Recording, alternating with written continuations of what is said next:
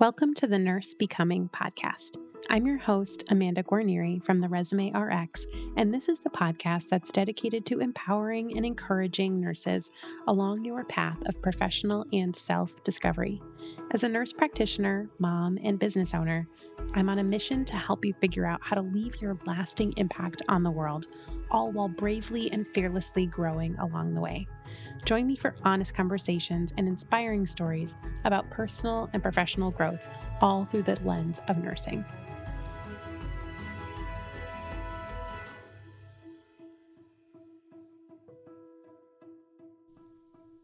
Hey there, welcome back to the Nurse Becoming podcast. You are listening to episode number 11, and I'm your host, Amanda Guarnieri. Thank you so much for joining me today. I am very excited to introduce to you a guest interview with Liz Rohr from Real World NP. Liz and I are kind of business besties, I guess you could say. She and I both serve nurse practitioners in our businesses in very different but complementary ways. And today in this interview, we are really unpacking the idea of mentorship and support for new graduates, specifically new graduate nurse practitioners. So we talk a little bit about kind of what we see the problems are when it comes to mentorship or lack thereof, and kind of what new nurse practitioners can do to prepare for the transition to practice, because she and I have both gone through this. Granted, it was, years ago, but we both have experienced a transition that could have been better, that we could have kind of identified earlier on. So we're going to unpack that a little bit in this episode and talk about the different types of mentorship opportunities that you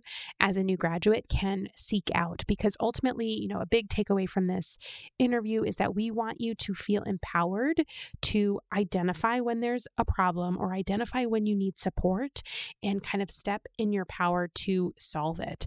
So we don't want you to feel like you have to be a victim of your circumstance. We want you to feel empowered to ask for what you need when it comes to support. So we really unpack that a lot more in this episode. So we're going to get right into it. As always, if you want to connect with our guest today, you can head to the show notes for this episode for links to Liz's website and her YouTube channel and her Instagram. All of that will be in the show notes. So I can't wait for you to get to meet Liz. So let's dive right in. I am here with Liz Rohr from Real World NP, and I'm super excited to have her here on the podcast so that we can talk all about support and mentorship, specifically for new grad nurse practitioners. So, hey, Liz, thanks for being here. Thank you for having me. I'm so excited. So the funny thing is, and I don't know if it's funny, but Liz and I talk all day, pretty much. We talk back and forth. We text back and forth. We talk on Voxer back and forth. So it feels kind of funny to talk to you more formally, knowing that other people are listening. But just think of it as, everyone gets to have a window into the our world, daily chats. into our daily chats. Exactly. So Liz, I obviously know you really well, but for my listeners who aren't familiar with you, can you please introduce yourself and tell us a little bit about how you serve the nursing community? Yeah, so I'm a family nurse practitioner. I've been in practice since 2015, so coming up on 5 years, which is really exciting.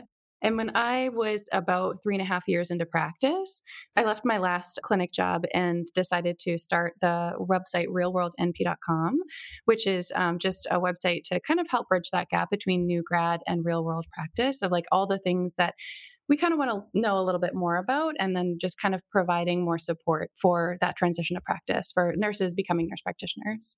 Awesome. And one thing that's really great about your content is that you cover a wide variety of clinical topics. Oh, yeah. It's my fave. It's definitely your bread and butter. You're kind of, we joke that you're the jelly to my peanut butter or something, because I like to cover all the professional and personal topics, whereas Liz is really the go-to person when it comes to clinical topics. So I want to know, and I'm not sure that we've ever really talked about this, but I want to know more about kind of your personal transition from student to practice and maybe how it's influenced the creation of your business. Yeah, absolutely. So I became a nurse first. I was a nurse for about 5 years before I went back for my master's, and then I became a nurse practitioner, and I went right into community health, family practice.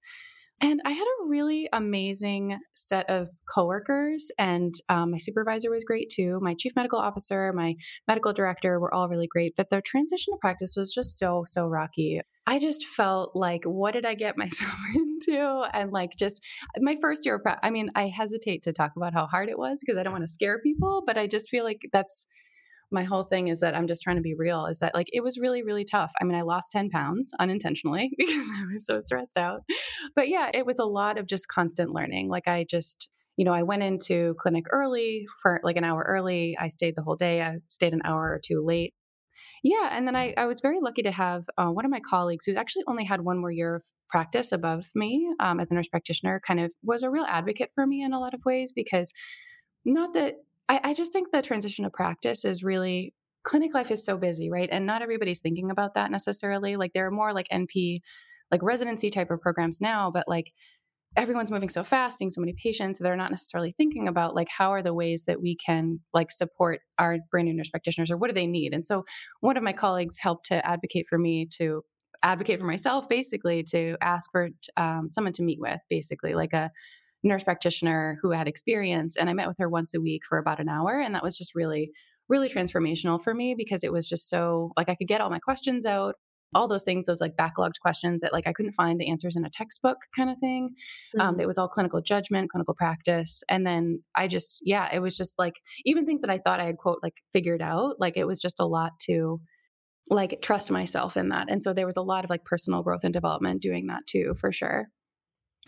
And did you feel like it was an issue of expectations? Like, I'm trying to think, do you looking back in hindsight, do you feel like there was something differently you could have done in preparation as a student that would have made that transition easier? Or was it just going to be that way regardless and you found a better way to get through it? Yeah, I mean, I think it's really hard. And I think about this a lot because I've been precepting students basically since I was a nurse practitioner for about 6 months, just because I inherited a student because somebody left. But I constantly think about this and it might get a little bit we could get into this, but I think that there are some people have some feelings about nurse practitioner education, right? And they think about like have some critiques of programs and what they could include and what they should include. And then there's also the other side of it where I think that people are kind of too intense about that and they're not necessarily recognizing that that transition to practice comes with MDs, NPs, DOs, PAs, that whole Mhm. thing. So it's really hard. I mean, I think the thing that I see the most actually is that nurse practitioner students are really working so hard and they're so dedicated and they kind of like don't give themselves enough credit or enough space and they're kind of constantly like feeling like they're behind the ball and like they're always like working and working and working and working. So yeah, it's not necessarily about like doing more. I think it is a little bit of an expectation. And I mean, that's why I'm a super advocate of people getting some sort of mentorship and advocating for themselves if they're not, because I'm trying to kind of give them what I received as a gift myself, of like, you deserve this support. And like, here's one way to do it. I mean, I'm trying my best to make the transition easier by filling in a lot of the clinical gaps, but I feel definitely torn about this. Yeah, definitely. I think you and I have both talked about this and acknowledged the fact that, our businesses basically exist to help ease that transition from student to practice because we both recognize that I don't want to say that there are flaws, but that there is room for improvement when it Yeah. comes to supporting new nurse practitioners. And I think it sounds like the opportunity that you were able to get was kind of a natural born mentorship um, experience. So I was hoping that we could kind of talk about the different types of mentorship experiences because, for anyone who's an NP student or a new graduate NP who's looking for this type of support, it can look different. It can be provided by your employer, it could be Totally. something you seek out on your own. So, what are like some of the different ways that you see new NPs being able to find that type of support and mentorship? Yeah, there are just so many ways. I mean, I think that there are nurse practitioner residency programs, right, where that's a specific, if your listeners aren't familiar, like you can apply to a program, and there's getting more and more of them now where it's like a year-long program or a 2-year long program, and they kind of have a similar format where you get into either a group, a cohort of new nurse practitioners. You have like classes that go along with it. You meet together to talk about cases, things like that. You have like an attenuated schedule or a reduced schedule, so that you don't have to see as many patients, so you get more time.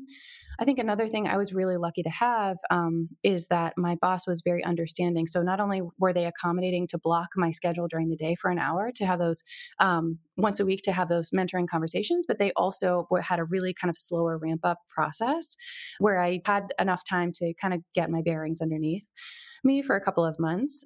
Yeah, and then there's different mentoring, at least what I've discovered, there's paid mentoring, there's free mentoring, there's a couple different groups that do it. There's this program called Maven. I'd love to give a shout out to them. And they work, it's expert physicians who are retired, who are like volunteering their time basically to mentor. And it's a program that federally qualified health centers can apply to, and like rural health and things like that. I mean, there's just so many options. Like you can find people through nurse practitioner groups and stuff on Facebook and things like that. But I think everyone brings a different level of commitment, right? So like it's hard. There are a lot of options, but it's hard to pick sometimes. And I think like the Yeah. main thing for nurse practitioner residencies is the main issue that I've seen is that like you might have to take a pay cut or you might have to move or they're competitive, but there's also some online stuff. There's a lot of options, but Yeah, there are definitely a lot of options. And I think that, one of the main points that I think you and I would both like to make is that we want new NPs to be aware of these options and to Mhm. be proactive in seeking them out, Yeah. because a lot of times this is not going to be something like you were very fortunate to have the experience that you did. And I wouldn't say that it like fell into your lap, but it was kind of like it happened out of Well, yeah, I had circumstance. encouragement. Yeah, like I had Right. people telling me like, "This is what you should do." I was just like, Exactly. "Christina, like I'm so overwhelmed," and she's like, "Well, are you meeting with somebody?" I'm like, "I didn't Right. know. I had no Yeah, and I think idea." that if we can help like set that expectation early, it can be something that, ideally is negotiated or discussed Yes, before someone even yes, accepts a job. And, these mentoring relationships can develop naturally, with someone that you work with in the clinic setting or someone that from, some other connection. You can certainly hire someone to be a paid mentor who you can meet with. And there's also, a lot of power in having a peer group, like yeah, let's say your cohort of graduates, you all graduate together and, let's say you form a group and you set like a standing, once a month Zoom chat or even in-person chat if you're all local to one another. I think that there's a lot of power in kind of collective experience when it comes to going through that transition. And that's part of what's really valuable about the residency programs. I used to be on faculty at a residency program back in my previous institution, and it was an ER residency program. And what we noticed was before we had established the residency, the new grads were not being successful. There was really high turnover, really high burnout, especially in emergency medicine, which is a very high paced environment that not all NPs are prepared for in school. Like even 6-month orientation programs were not setting them up mhm. for success. Well, So once we had established this program, it really, really helped with retention and oh, satisfaction. that's And amazing. yeah, and a huge portion of it was just like a weekly informal meeting. And it was Yes, a small group, 4 residents who would get together and basically just like hash out how they were feeling about the week. Sometimes they would present cases, but it was very informal. It wasn't like formal case presentations, yes, didactic stuff every single week. It was a social time, but with people who were going through the same thing so that they could share that experience. And like just that 1 hour a week, as an observer, because I got to be there, felt so powerful in their growth in the role. Because then, the faculty, we were kind of on the periphery as facilitators and just kind of like guiding the conversation. But all of it was, all that growth happened, just through the peers being together, which I feel was so, so valuable and kind of underrated. Like, I'm not sure that new grads realize that they could just, You take could just do that. this. You Yes. can just do it. Like, Yeah, make well, the I decision was and do gonna it. say, like, 2 things. One is that I am in a lot of Facebook groups online, which you know, and I ask a lot of questions. I'm curious. I'm kind of obsessed with, like, this transition to practice and how where people are at and all this stuff. And I had asked a question a couple of months back about, like, if you had done a nurse practitioner residency and would you do it, or, like, what did you like about it? I can't remember what the question was, but basically the feedback was, like, it was all about that, like, that was the best part, and for Mhm. me, the same so I actually worked with 2 Christinas when I first started working. Christina, my mentor, who had a year more of experience, and then another Christina who worked at the, same day, who started the same day I did as a brand new grad, and, like, when Christina, like, the mentor had her day off, my peer Christina and I would just be like, "What do you think?" You know, like, "What do you think?"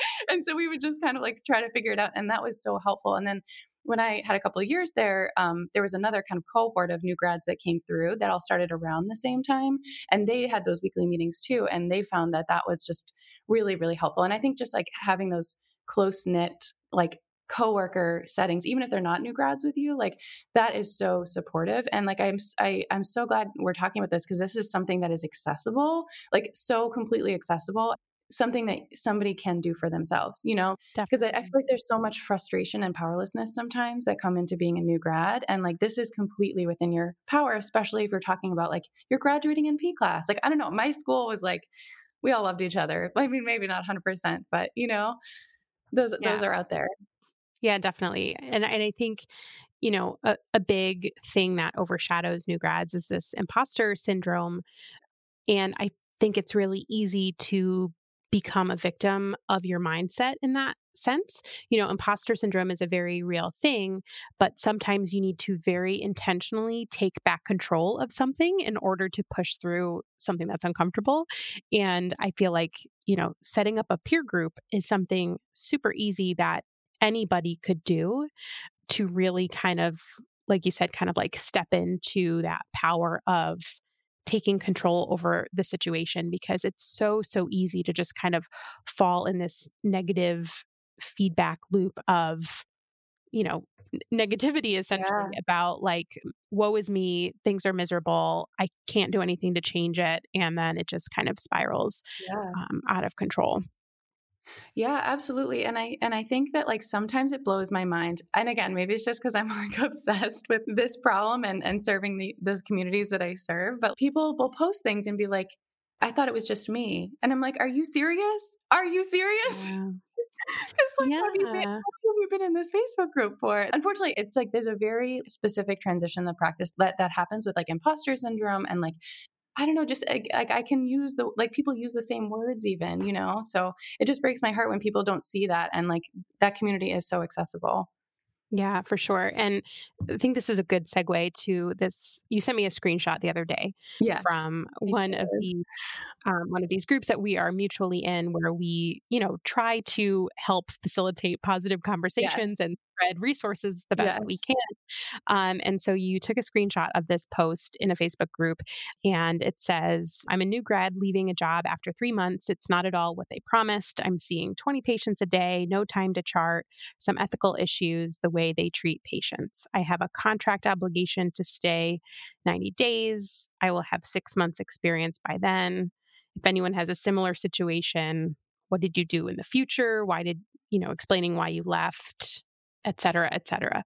Um, and, you know, we laughed not out of making fun of the individual, but Yeah, no, out of not at kind all. of like out of like Pain and commiseration. frustration. Yeah, Yes. frustration, the fact that we see and hear this message so often that it is literally like the sole thing that we are both trying Yeah. It to was like a meme. I prevent. mean, it was like a literal Yeah. like, you could just copy and paste this, and this has been posted so many times, and Mhm. it's just heartbreaking, and it's like the thing you just have to laugh about so you don't cry, you know? Yeah. It's like it's horrible. It's a horrible experience. So, in your opinion, like what can somebody do to, first of all, let's talk about like what could somebody do not to get to this point? Like, how could this situation, what are the points where there could be prevention? of this? Yeah. Well, I mean, first of all, your business exists for this reason, which is what I shared in Yes. my stories. I don't know. I think that you and I are in similar situations in some ways because we are so aware and so passionate about it. And yet we're still feeling like we're not necessarily reaching people, right? I think it's just that I think it's the information is out there. And I think it's just like making sure that people like know that this is a thing to kind of prepare for is like, it's brand new. Like this is not like applying as a nurse, this is not applying for basically any other job in my life. This is completely different. And there's negotiation, there's contracts, there's like a whole process of onboarding, there's credential. It's like a whole thing. So I think that if people can acknowledge that this is going to be a very different transition and just kind of prepare themselves with like the resources that are out there, free, paid, any of that stuff, like, people that they know, like they can just acknowledge that this is different and learn what's different and then do their best to kind of like look out for those pitfalls and practice those things, then like they're going to be in a much better place, I think. Yeah, definitely. And I think, well, one other thing I want to add is you and I talk about this a lot. There is so much mindset involved and like we're deep in it. So I know, but like and this also breaks my heart a lot. And I talk about with a lot of I work with I mentor some people one-on-one. And that's like one of the huge things about this transition to practice is that it's not just clinical, it's like who you are and like Mhm. your brand new role of being the person at the end of the line. Like they're going to come to you, you're sitting at your desk and the front desk is going to come to you and say, the lab has an issue with this, or this patient has an issue with this. And that's you. Like there's nobody else. Like I would look around and be like, wait, where's the doctor? And it's me. It's literally me. So it's like, there's that. And then you're supervising people. Like this is just like a whole thing, So I think it's like Yeah. there's a lot of self-belief that needs to go into it too, right? And so it's like you need to like know that you're worth it, believe that you're worth it, or at least work on that, and then get the tools that you need to make sure that you're not in those situations, which is very Yeah. easy for us to talk about all the time, but Right. I know. Definitely. I think that like there are opportunities to use these tools and resources to prevent yourself from getting into a really bad spot, like prevent yourself from taking a bottom of the barrel job with unethical expectations that where everyone is overworked and underpaid and their turnover is 3 months for an NP. Like there are some, and you and I have talked about this, like there are red flags that you can pick up on in advance to make sure that you don't continue down the path of the hiring process with a job that yes. looks like this. Or like have a Um, contract. Like I talked to I got so many DMs after I posted that, and people were like telling me about horrible things, and I was like, "Well, is it in your contract?" And they're like, "What?" mm, mm, Seriously? yeah. Oh, it's so sad. It's so sad. I know. And I feel like so not only can you be more mindful about your job search strategy and make sure that you are interviewing every job that you go on an interview for, like making sure that you're paying attention to these things. And then beyond that, making sure that if you decide to move forward, that you are negotiating for the time, orientation time. You're negotiating, like it's in your contract, how many patients you're going to start seeing and, how quickly they're going to escalate you and how much admin time you're going to get. Like these are all things that are in your power to decide.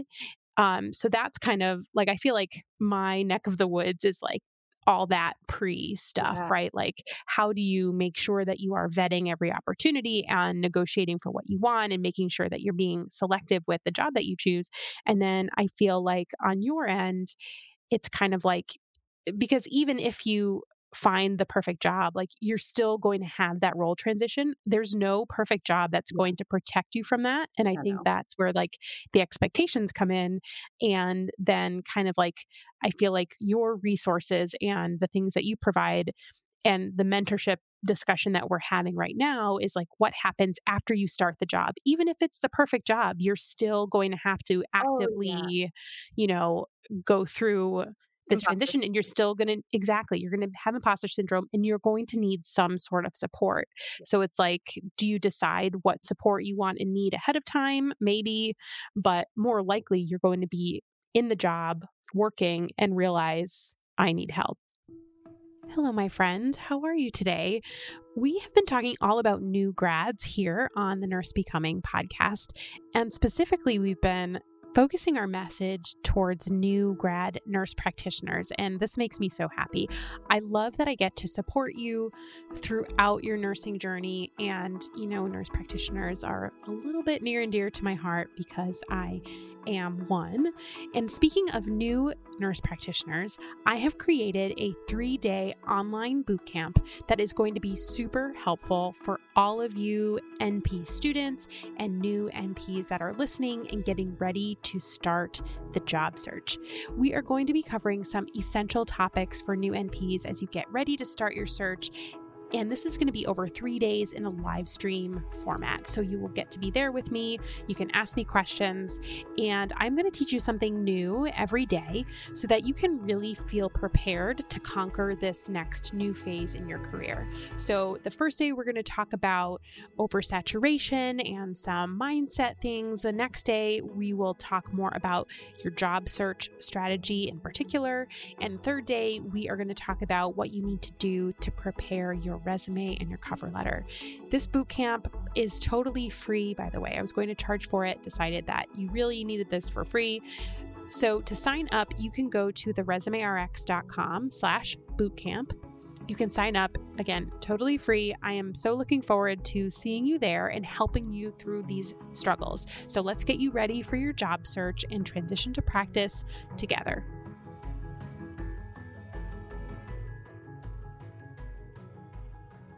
And so what do you feel like is the first step for that person who is practicing? They've taken the job, whether it's, their dream job, whether it's kind of just a stepping stone job. If they feel like they're not supported, what's the first thing to do?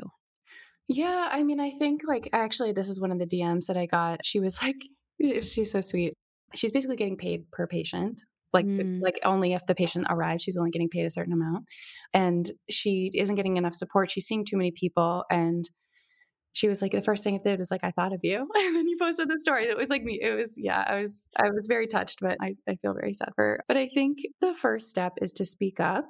It comes back to you believing that you're worth it and you deserve it. And I think that I only felt like that because I had somebody who was like, no, listen, you need this. You need to do yeah. this, like this is what you need to ask for. This is reasonable and you should have block time for it.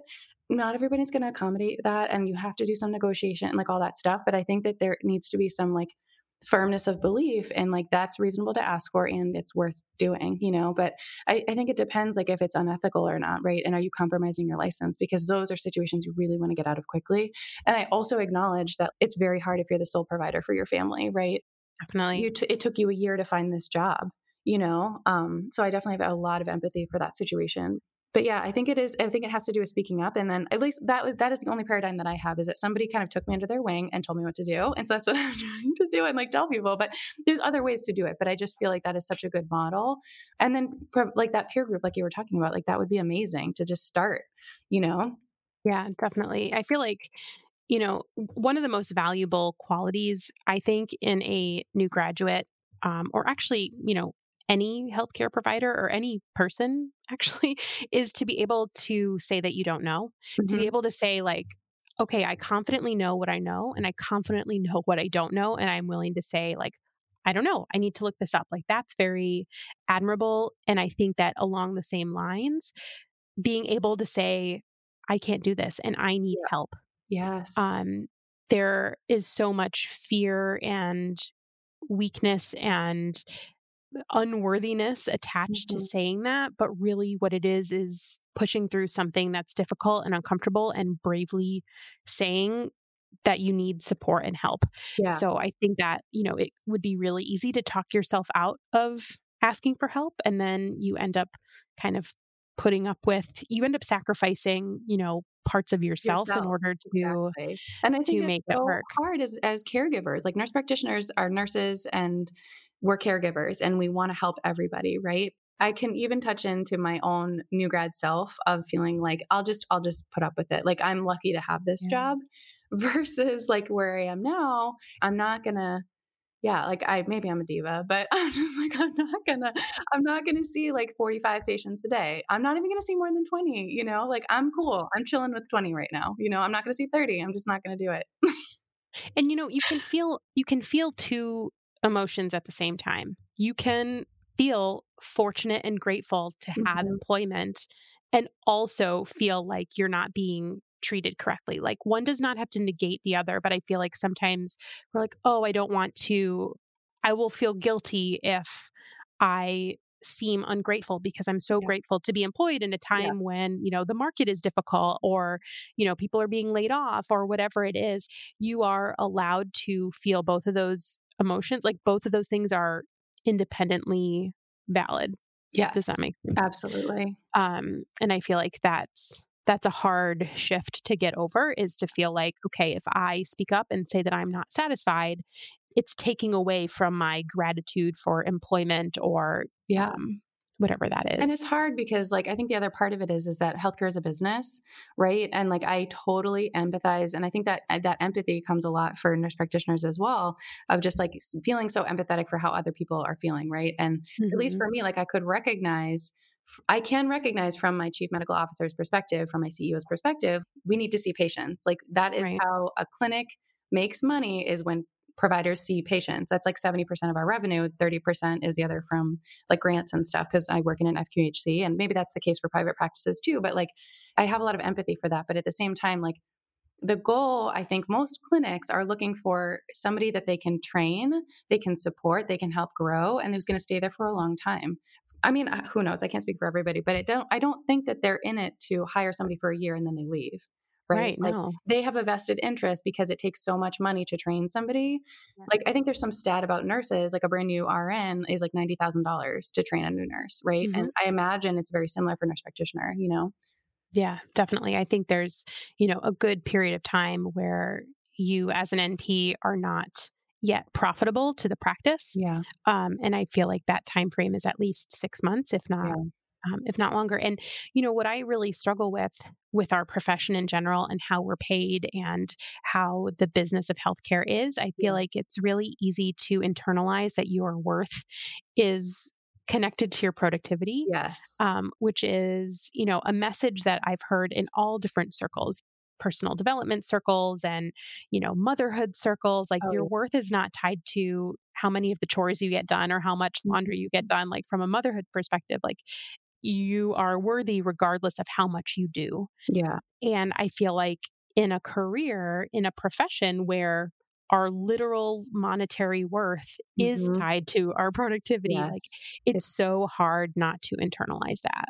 Oh my god, absolutely, absolutely, and I think, like, it depends, like, and this maybe getting nitty-gritty, but, like, in a private practice, in some ways, or in an FQHC setting, we have mostly Medicaid insurance, and so literally we are paid per person, basically, that we see, and it doesn't matter how sick they are versus how well they are, versus in some Mhm. other settings, depending on the billing codes, you might be able to get reimbursed more, and, like, that is different, but yeah, I mean, regardless of whatever setting you're talking about, it's definitely like a benchmark of how you've, and like they report stats, like I get my Yeah. stats of how many patients I've seen and what my no show rate is and how my quality measures are and all that stuff. So there's definitely you have to do a lot of your own mental work there for sure.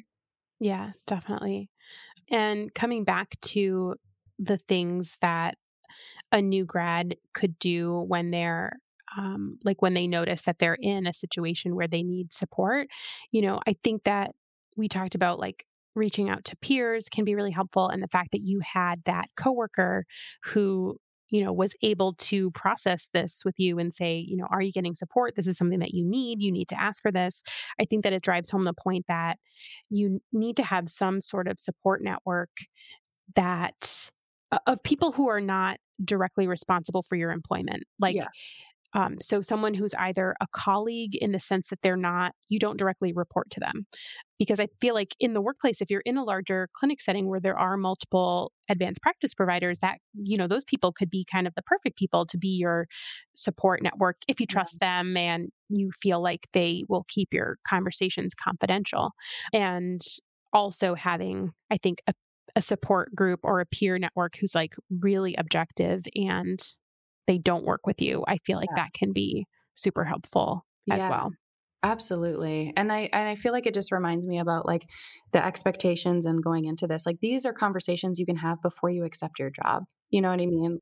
you can talk about like, what is it like? Have you had new grads before? Like, have you ever worked with a nurse practitioner period before? If you're walking into that kind of situation, like you need to design this job because Hmm. they don't know what nurse practitioners, they don't know what that's like, and if you can have those conversations earlier on and you have a framework of like what exactly you're looking for, it's not going to be a surprise when you get started and you're like, oh God, this is Yeah. too much. How many positions have you had as an NP? I'm Two. curious. Two. And was there anything that you did during the hiring process for either? Like, what did you learn from your first position that you took into the process the second time around? Oh my gosh, I didn't know anything. I didn't know anything for my first job. I applied to online postings. I went for an interview. I did terribly, but I still got hired. And then I was like, "Oh, there's a contract? Oh, okay, I'll read it."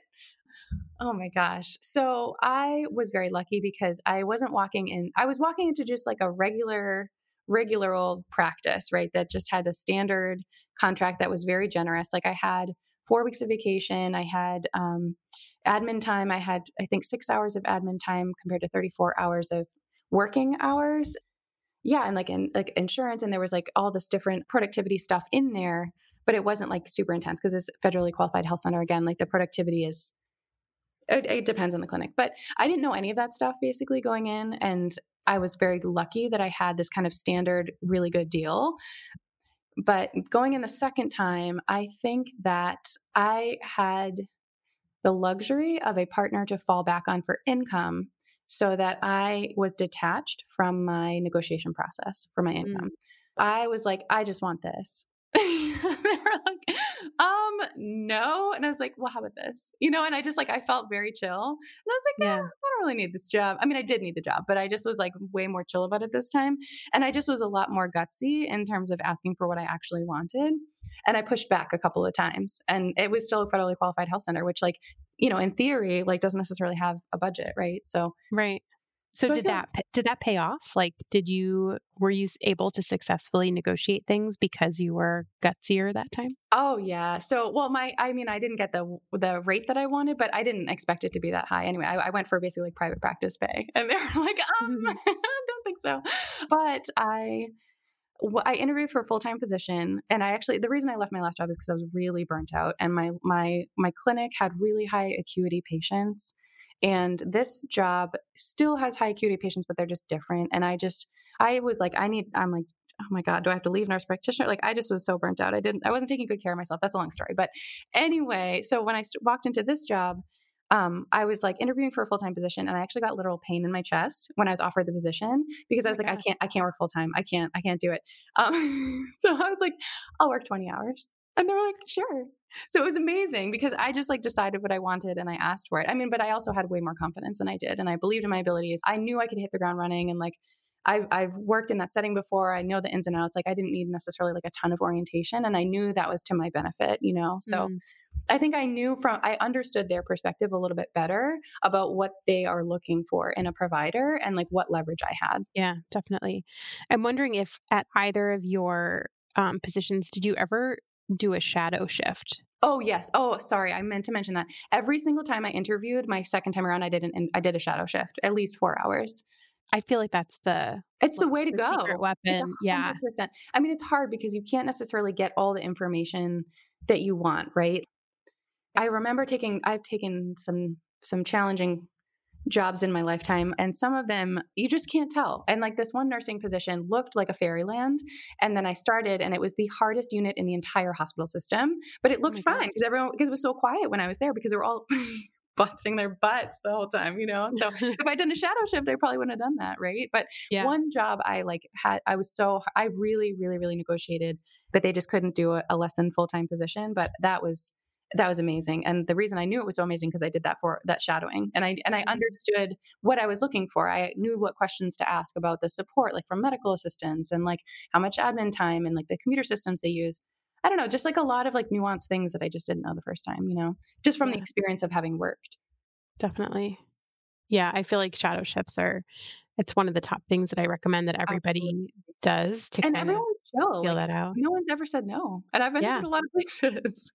And if they say no, that should Yes. tell you something, right? Mhm. Like, hi, I'd Mhm. like to, like they offer you a job or they say that you're like down to one of the last candidates and you ask to have a shadow shift and they say no. Like, what does that tell you? Um, so I want to ask you if you could wave a magic wand and every nurse practitioner could go through some sort of transition period of time, Mm. what and you could just, like, dream it up. Yeah. Wh what would that look like to you? For in their transition to practice? Yeah. Like, the solution to the problems that you see nurse practitioners going through when it comes to transition to practice and kind of learning clinical skills and that type of thing. Yeah, well, I mean, I definitely think it starts with the job search process. Like, just educating yourself about the process and, like, understanding how it's different, contracts, like, all of that stuff, and, like, just getting a sense of what it's actually like to work in the clinic and, like, what you actually want out of that clinic, and then spelling out the orientation process, and it might not be written in stone in your contract, maybe it should be. I did not get that written down, but, having that conversation, knowing going in that's the story, when it comes to the clinical stuff is really, really hard because, like, the stuff you see, it just depends on the day. And, like, because I work with Mm, one-on-one with new grads, and the questions that they have are all questions that I had as a new grad, but it's like, how do you pack all that in? I don't know. It's just really tough. I mean, I think if I could wave a magic wand, I would just download some knowledge into someone's brain with a cord. I mean, I remember when I was a student, I was working one of my clinical rotations, and then a former student had been working there. And she just was talking about she'd been there for about 2 years, and she just like, "I just want to download the knowledge of this MD that she was working with." And I just feel like I hear that all the time, and I feel like that sometimes, of yeah. just but I don't know, in terms of the clinical stuff, just I think taking it like, if you have a good setup in your job and you have enough space to learn, I think that's the most important part because there isn't really like, they're already working so hard as nurse practitioners, and they already feel like they're behind, and they're already worried about not knowing enough. But, like, I think it just comes down to, like, having a good setup in your job so that you have enough space and time between patients and mentoring support at home so that you can keep, like, reading and reading and reading because, like, you're gonna do a lot, you know? Yeah, That's definitely. I not a think very good that magic wand answer. I'm a very no, like, a huge pragmatist. I think that that's great, and I totally agree that having the space to do the learning because we're telling you that you will need to do the learning. Your learning is not done. You have Oh, not no. learned you have not learned No, no. everything in NP school. There's so much more to learn, and that will be so much easier if you have the space to do it. I mean, it seems like common sense, but it's something that I feel like needs to be spelled out explicitly because And don't think that um you can hack it because you're really tough, because I know right. you are. That's how I was, and, oh, it just pains me when people say that. It's just like, "Just please trust me, please." Yeah.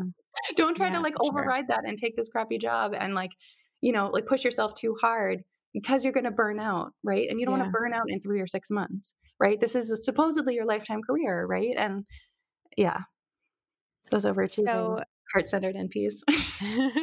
I feel like your videos and your resources and the things that you offer, I feel like are kind of like the next best thing to downloading somebody's knowledge. So, Thanks. I'd love for you to take some time and tell us a little bit about like where people can find you and the types of resources that you offer in your business if people want to either learn from you or work with you. Yes. Well, I was going to say that, like, step one in terms of the clinical transition is the lab interpretation crash course, which I'm Amen. completely, completely obsessed with. It is so, so, so good.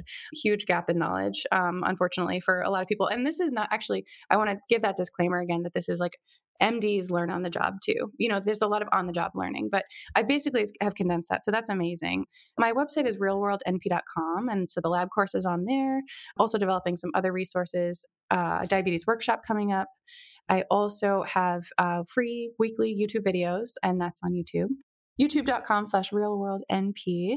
And I do a little bit of one-on-one mentoring, but unfortunately the spots are a little bit limited. But yeah, all that stuff is on there. There's the ultimate actually, the first place to start would probably be the ultimate resource guide for the new NP, because I feel like that's like the first question that people have, like, what are the resources that you go to? And so that's why I made that guide. And that's at realworldnp.com/guide. I'm throwing a lot of links at you, but No, hopefully it's that okay. sticks with the They the will root all website. be They will all be in the show notes. So Oh, sweet. wherever you are listening to this episode, you can just click on episode show notes and they'll bring you to that page where we'll list everything with Liz. And to clarify, Liz, the lab interpretation crash course that you're referring, that's your course, right? Yeah, Like that's I something that wrote you that. created. They Yeah. I mean, I know this because I'm a student in the course. Yes. But just for people who may not be Yeah. familiar with that, tell us a little bit about what that is, Yeah. because I feel like that's like your big signature flagship Yes. offer. Oh my God, it's so good. So basically, I would open my labs, and I sound really pompous saying that, but it really is like it's so funny. I'm working with a mentee right now, and like when we first started working together, she was like, "Oh, okay." I was like, "No, like you have the access to the course, like all this stuff." And then like afterwards, she was like, "Oh my God, thank you so much for making this." Anyway, sorry, I'm just obsessed. But it's CBCs, CMPs, urinalysis, TSH, lipids, and then I have a brand new endocrine module as well. It's basically all of the main labs in primary care. So I used to like open up my labs and kind of like have like a calcium of 10.9, and then I'd be like, okay, like what do I do for that? And like Google on up to date. Just look on up to date and read all about it. And basically, it's just like all condensed information for people, and it's got like all the handouts and cheat sheets and all this stuff to kind of like help really hit the ground running a little bit faster when it comes to lab interpretation. And I am obsessed with making this transition easier. So there's certainly more things coming, but that's all I have for right now. Well, don't say that's all you have because it's great. I really think that it's like the ultimate fast track option. I mean, you could certainly learn everything that you include in there on your own if you wanted to spend 100 hours, 100 like hours. literally 100 hours for the first one, just reading and research, not even putting it together, not recording, not editing. No. Right. Yeah. It's pretty mind blowing. So yeah, it's good stuff. Well, I feel like there's so much more that we could talk about surrounding oh my God, we could talk mentorship forever. and support. And just know that even though we're not always recording podcast episodes, we're usually talking about this topic every day. Yeah. But you, and on Instagram, people can follow you too, right? At Real World NP. I feel like that's where you, other than like your weekly videos on YouTube, I feel like that's where you hang out the most socially. So people can connect with you. Well, thank you for formally having this chat with me. It was super fun. Oh, so fun. Maybe We should have like a show every week. Yeah, if you're listening and you enjoyed this episode, leave us a rating and a review. Specifically, you can like request Liz and maybe I will bring her back for another episode, maybe like a regularly occurring segment. Oh, that'd be so fun. So fun. Thanks, Liz. Thank you so much. Well, that does it for today. Thank you so much for tuning in and making it all the way to the end. If you found today's episode helpful, would you take a minute and give me a rating or review on Apple Podcasts? It will truly help other nurses find this show and know that it's worth listening to. For more information about this episode, as well as a place to submit your questions or suggestions for future episodes or guests, head to nursebecoming.com. I cannot wait to connect with you again soon. And until next time, remember, I am always rooting for you.